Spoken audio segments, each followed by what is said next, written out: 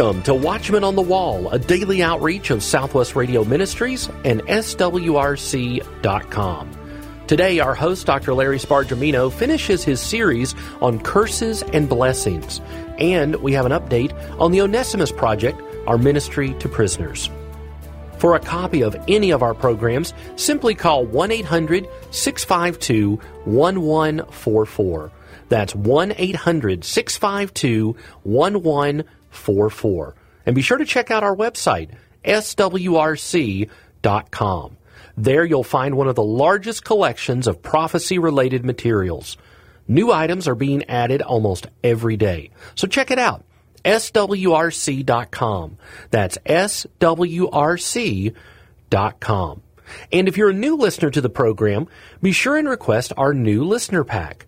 The latest issue of the Prophetic Observer, a look at the history of the ministry, and a free gift are all included in the new listener pack. Request your free new listener pack today when you call 1-800-652-1144. That's 1-800-652-1144. Here is Dr. Larry Spargimino now to conclude his series on curses and blessings. In Galatians 3:13 we read, Christ hath redeemed us from the curse of the law, being made a curse for us. For it is written, Cursed is every one that hangeth on a tree. Deuteronomy 21, verses 22 and 23 reveal that a curse is on a person who has been executed and has been left hanging on a tree.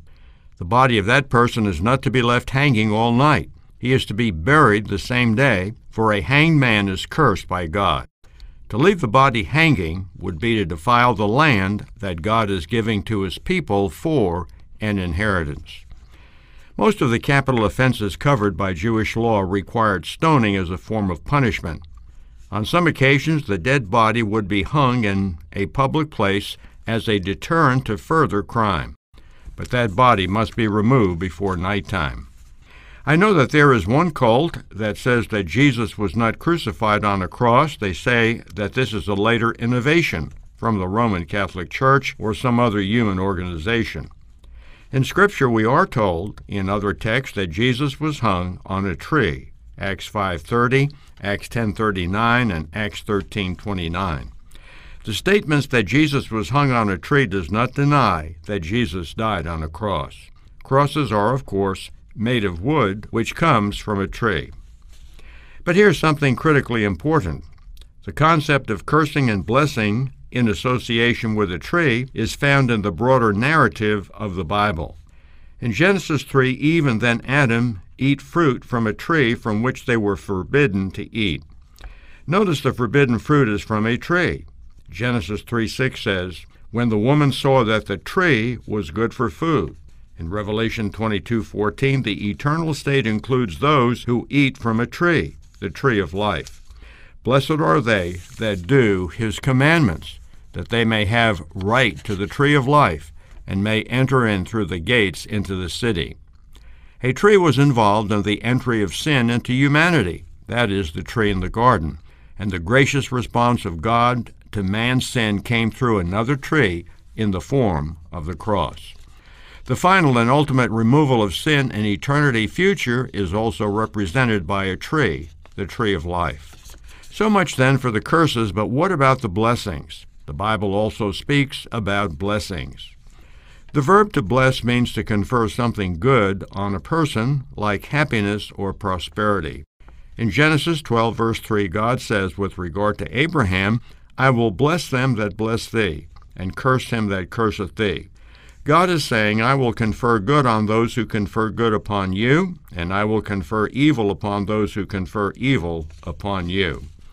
There is something else in verse 3 that sets forth a principle in the conferring of blessings upon us by God. God blesses us so that we may be a blessing to others. In Genesis 12, verse 3, God says, In thee shall all families of the earth be blessed. God's blessing of Abraham was to be enjoyed by Abraham, but for a definite purpose, that Abraham would be a blessing to all the families of the earth. This is the formula for true greatness, being a blessing. In Genesis 12:2, it says, And I will make thee a great nation, and I will bless thee and make thy name great. Abraham's blessing was that he would be great. He would be great in the blessings that he would bring to the world through Jesus Christ. This principle is seen in Psalm 67, verses 1 and 2. God be merciful unto us and bless us, and cause his face to shine upon us, that thy way may be known upon earth, thy saving health among all nations. This attitude of asking God for his blessing is the attitude that desires that all nations would know God's way. The Scripture shows that Joseph, who was blessed, brought God's blessing to Potiphar's home. In Genesis 39, verse 4, the Bible says, "And Joseph found grace in his sight," that is, in Potiphar's sight, "and he served him, and he made him overseer over his house, and all that he had he put into his hand. And it came to pass from the time that he had made him overseer in his house, and over all that he had, that the Lord blessed the Egyptian's house for Joseph's sake, and the blessing of the Lord was upon all that he had in the house and in the field." I want this to be my goal, and I'm sure you want it to be your goal, to be a blessing to everyone around us, just like Joseph was a blessing to Potiphar. Be a good example, be trustworthy, be a man or a woman of Christian integrity, and God will bless others through you.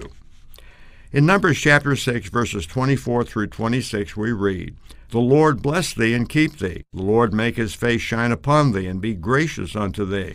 The Lord lift up his countenance upon thee and give thee peace." What do the words "the Lord bless thee" mean in this passage? These words mean four things that are explained in the context of these three verses. They mean four things as expressed in the blessing itself. We don't have to search very far to find out what the words "the Lord bless thee" mean. First, "the Lord keep thee" is asking God to protect that person, to keep that person safe, to keep that person holy. It's like the Lord's Prayer where Jesus taught us to pray, "And lead us not into temptation," that is, don't put us into dangerous spiritual situations, "but deliver us from evil." Second, the blessing of God upon us means "the Lord make his face shine upon thee." That is speaking about intimacy with God. This is an emotional and spiritual intimacy, a closeness that is such a wonderful blessing, a situation in which we experience an encounter with the living God. For the Christian, this should be our experience. Why? Because of the work of the Holy Spirit in our lives. Romans 8:15 says, "For ye have not received the spirit of bondage again to fear, but ye have received the spirit of adoption, whereby we cry, Abba, Father." We have been adopted into the household of faith. Jesus used the phrase, Abba, Father. Jesus addressed his heavenly Father with these same words, Abba, Father. This was Jesus' experience with the heavenly Father in the Garden of Gethsemane. In Mark 14:36 we read, "And he said, Abba, Father, all things are possible unto thee. Take away this cup from me. Nevertheless, not what I will, but what you will." Jesus realized that God can do anything, but not everything, because it may not be his will to do so. Sometimes we have several texts or several messages on our phone. We see that one of them is from a son. That is the first one that we will answer. And then in Numbers 6:25 we read, "The Lord make his face shine upon thee." Whenever you see a phrase like this speaking about the face of God, it is referring to the reality and power of an encounter with God. It's like 2 Chronicles 7:14. "If my people, which are called by my name, shall humble themselves and pray and seek my face." Seeking the face of God means seeking an encounter with him, an unforgettable meeting with the true and living God. That's the meaning of the words in the Aaronic blessing, "The Lord make his face shine upon thee." And also in verse 26, "The Lord lift up his countenance upon thee." Thirdly, the blessing of God upon us means that God would be, quote, "gracious unto thee," which means that he would deal with that person so being blessed on the basis of grace and not law. If God were to deal with us ungraciously, he would expect perfect obedience out of us. But when you are blessing someone and say, "May God be gracious unto you," you are asking that God would not expect perfect obedience and perfect maturity from that person.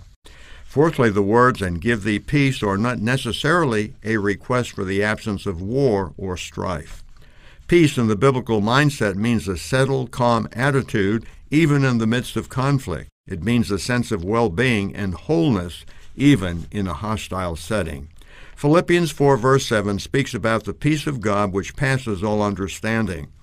This is a peace that we can't even understand. It's beyond our rational comprehension. It should not exist, but we are enjoying that peace which passes all understanding. Sometimes we pray for a change in our circumstances when that is not exactly what God wants for us. We want the problem to go away.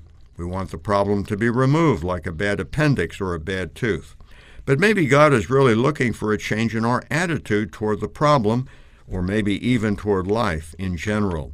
He wants us to have that peace that passes all understanding. Paul was suffering from his thorn in the flesh. I want to read 2 Corinthians 12, verses 8 and 9. For this thing I besought the Lord thrice, that it might depart from me. And he said unto me, My grace is sufficient for thee, for my strength is made perfect in weakness. God said to Paul, I'm not going to remove the problem. My grace will be sufficient for you to deal with the problem. Paul's response is at the end of verse 9. Most gladly, therefore, will I rather glory in my infirmities, that the power of Christ may rest upon me.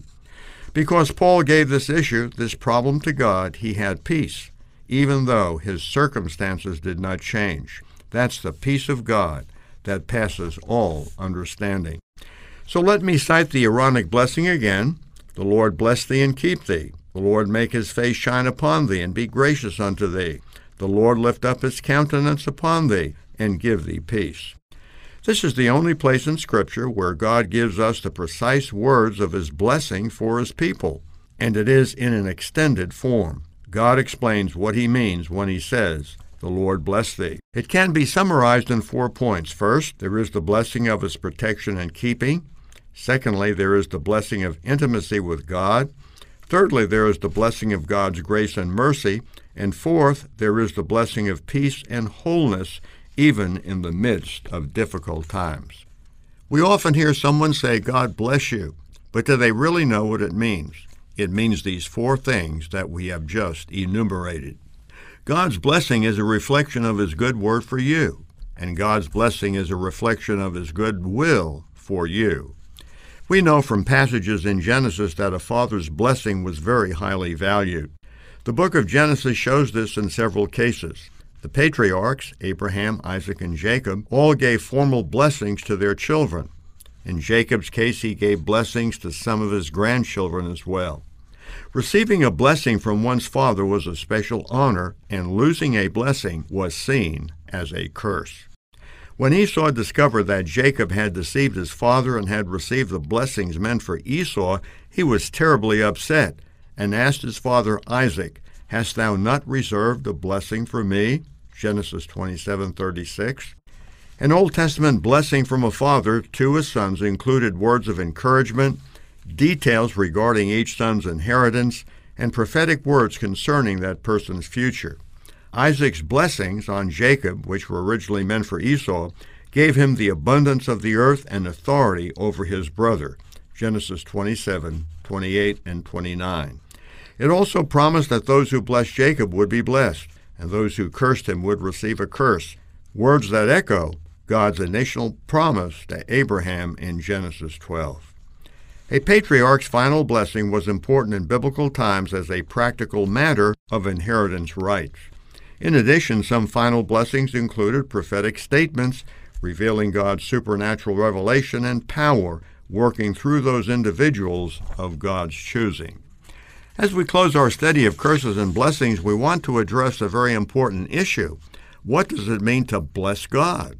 As we have seen, a blessing upon a person means to confer something good, prosperity, joy, a large family, and so on. Jesus said, Love your enemies, bless them that curse you. We are to confer a blessing on those who bless us. But how can we confer anything on God? He is almighty, all-sufficient. Blessing God seems like an exercise in futility, maybe even an act of madness, like pouring a cup of fresh water into the ocean to reduce its salt content. And yet the psalmist says, Bless the Lord, O my soul, and all that is within me, bless his holy name. Bless the Lord, O my soul, and forget not all his benefits. Psalm 103, verses 1 and 2. There is another act of worship that is similar and likewise seems futile, magnifying God. In Psalm 69, verse 30, we read, I will praise the name of God with a song, and I will magnify him with thanksgiving. We also read the same sentiments in Psalm 34 and verse 3. O magnify the Lord with me, and let us exalt his name together. Both the call to bless God and the call to magnify God leave us with a big question mark. What does it mean to bless and to magnify God? Some of the Psalms call for us to bless the Lord and then ask us to praise the Lord. Psalm 104 and verse 35 says, Let the sinners be consumed out of the earth, and let the wicked be no more. Bless thou the Lord, O my soul. Praise ye the Lord. The words bless the Lord and praise the Lord are words of worship, thanksgiving, and adoration. The conferring of blessing on the Lord and the act of praising the Lord add nothing to the Lord, but they are acts that do us good. When your favorite team has won the game and fans shout and stomp, that adds nothing to the team's victory. The team has already won. Their victory has been announced. They are the winners. But it is for your benefit and for the benefit of all who have been cheering the team on during a close game. You have to express your joy at their win. When we magnify the Lord, we're not adding anything to his glory, but we are magnifying him in our own sight and in our own mind. Blessing God and magnifying God are acts of worship. Webster's 1828 dictionary describes worship as a spiritual discipline and says this, worship is to honor with extravagant love and extreme submission. Worship is not the slow, worshipful song the praise team sings, nor is it a large sum of money that you put in the offering plate. These may be expressions of worship, but they do not define worship. True worship takes us a step further. We bless the Lord even when we know we cannot confer anything upon him. We magnify the Lord even when we know that we do not make him greater, but desire to magnify him by doing what we cannot do but still feel the desire to do. This is extravagant love and extreme submission, to use Webster's definition of worship. Blessing God and its corollary, magnifying God, are an important part of the saint's arsenal of praise. The devil cannot long assault a heart that is filled with praise. In Psalm 119, verse 164, David says, 7 times a day do I praise thee because of thy righteous judgments. Some people take coffee breaks during the day. It seems regular praise breaks would be a good thing to do. The devil hates it when we bless and magnify God. That's just the opposite of what he wants. He wants God to be cursed and God to be diminished in our hearts. His purpose in such an attack is so that we will abandon the activity that he hates too much and so much. The devil is clever, very clever, and is persistent and persevering. If he can't defeat you, he will seek to defeat someone who will defeat you. Yes, curses and blessings are concepts that are weaved throughout the Bible. Understanding the divine truths that they signify and how they apply to the Christian life is a great blessing.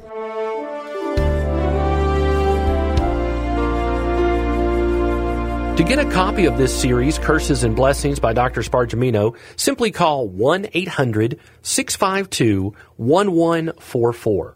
That's 1-800-652-1144. Our first ever online prophecy conference will take place July 30th through August the 7th. With your All Access Pass, you can watch the entire lineup of speakers on your schedule as many times as you want between July 30th and August 7th. Speakers include Billy Crone, Todd Friel, Michael Smith, Bill Federer, Rabbi Kurt Schneider, Bob Cornuke, Dr. Kenneth Hill, James Collins, and Larry Spargimino. Register and get your All Access Pass today. Call 1-800-652-1144. That's 1-800-652-1144. You can also register at our conference page on our website, swrc.com. That's swrc.com.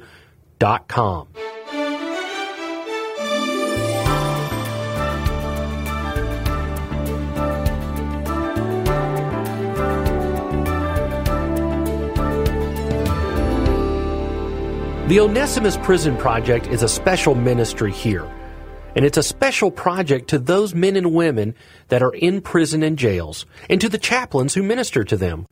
Now, Onesimus was a runaway slave who belonged to Philemon, a Christian and a friend of the Apostle Paul. Paul sent a letter to Philemon asking Philemon to forgive Onesimus and receive him. This message of forgiveness and acceptance is a very important one to men and women who are incarcerated in prison. The Onesimus Project here at Watchmen on the Wall has 3 major outreach activities: outreach to prisoners, outreach to prison and jail chaplains and other prison and jail ministries, and outreach via our annual prophecy calendar.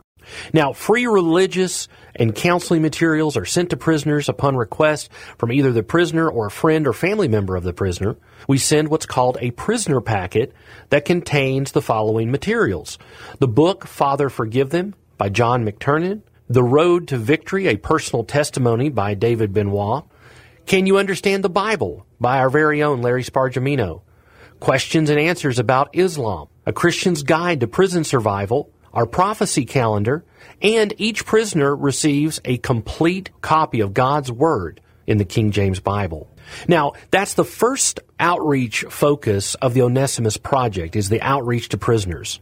Well, under outreach to chaplains and other prison and jail-related ministries, the prison chaplains receive free materials upon request to include in their prison libraries. Pastors can request free material to take to the local jail inmates in their communities as well. Other prison jail ministries can also contact us for free materials to support their ministry efforts. We send a prison chaplain packet that contains My Utmost for His Highest by Oswald Chambers, a Christian's Guide to Prison Survival, our prophecy calendar, a King James Bible, and other books as requested. Now, speaking of the prophecy calendar, many of you may know this, and some of our new listeners might not, but we here at Southwest Radio Ministries publish a prophecy calendar each year in which a different topic in Bible prophecy is examined. Of the 25,000 calendars printed each year, 10,000 are sent free of charge to prisoners throughout the United States. Prison chaplains give calendars to Christians and non-Christians alike. Prisoners also request them for Bible study and as witnessing tools.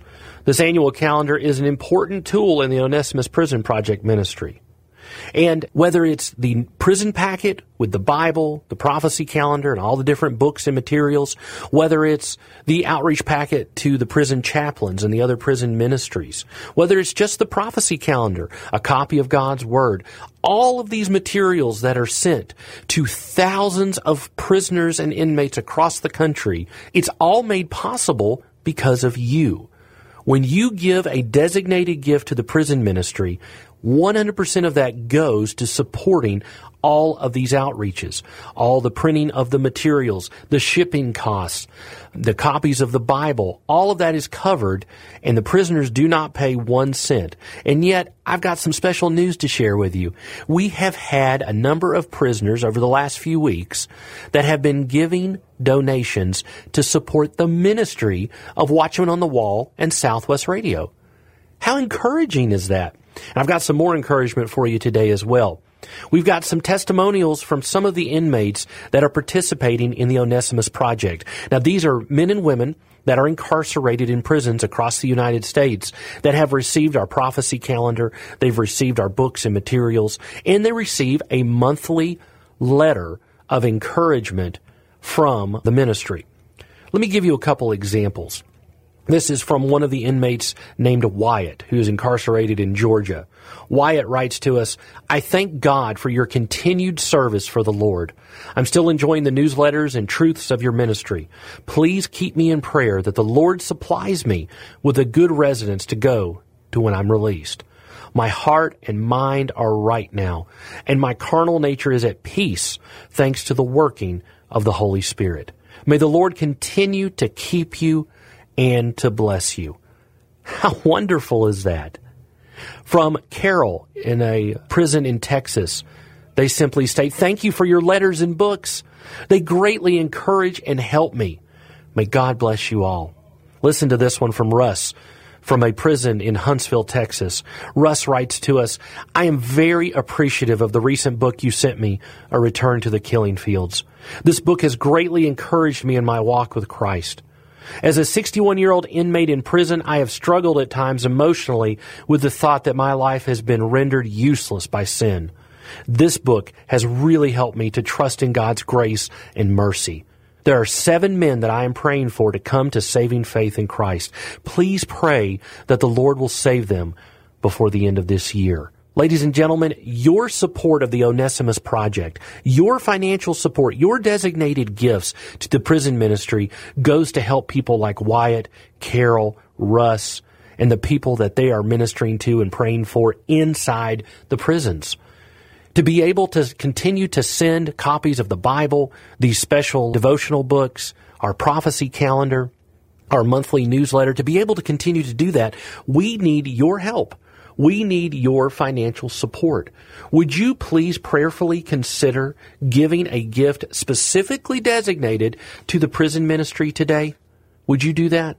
If you feel the Lord leading you to support this important missionary effort to prisoners, would you please partner with us? There are several ways that you can support the Onesimus Project. You can give online on our website using your credit or debit card. Just go to swrc.com.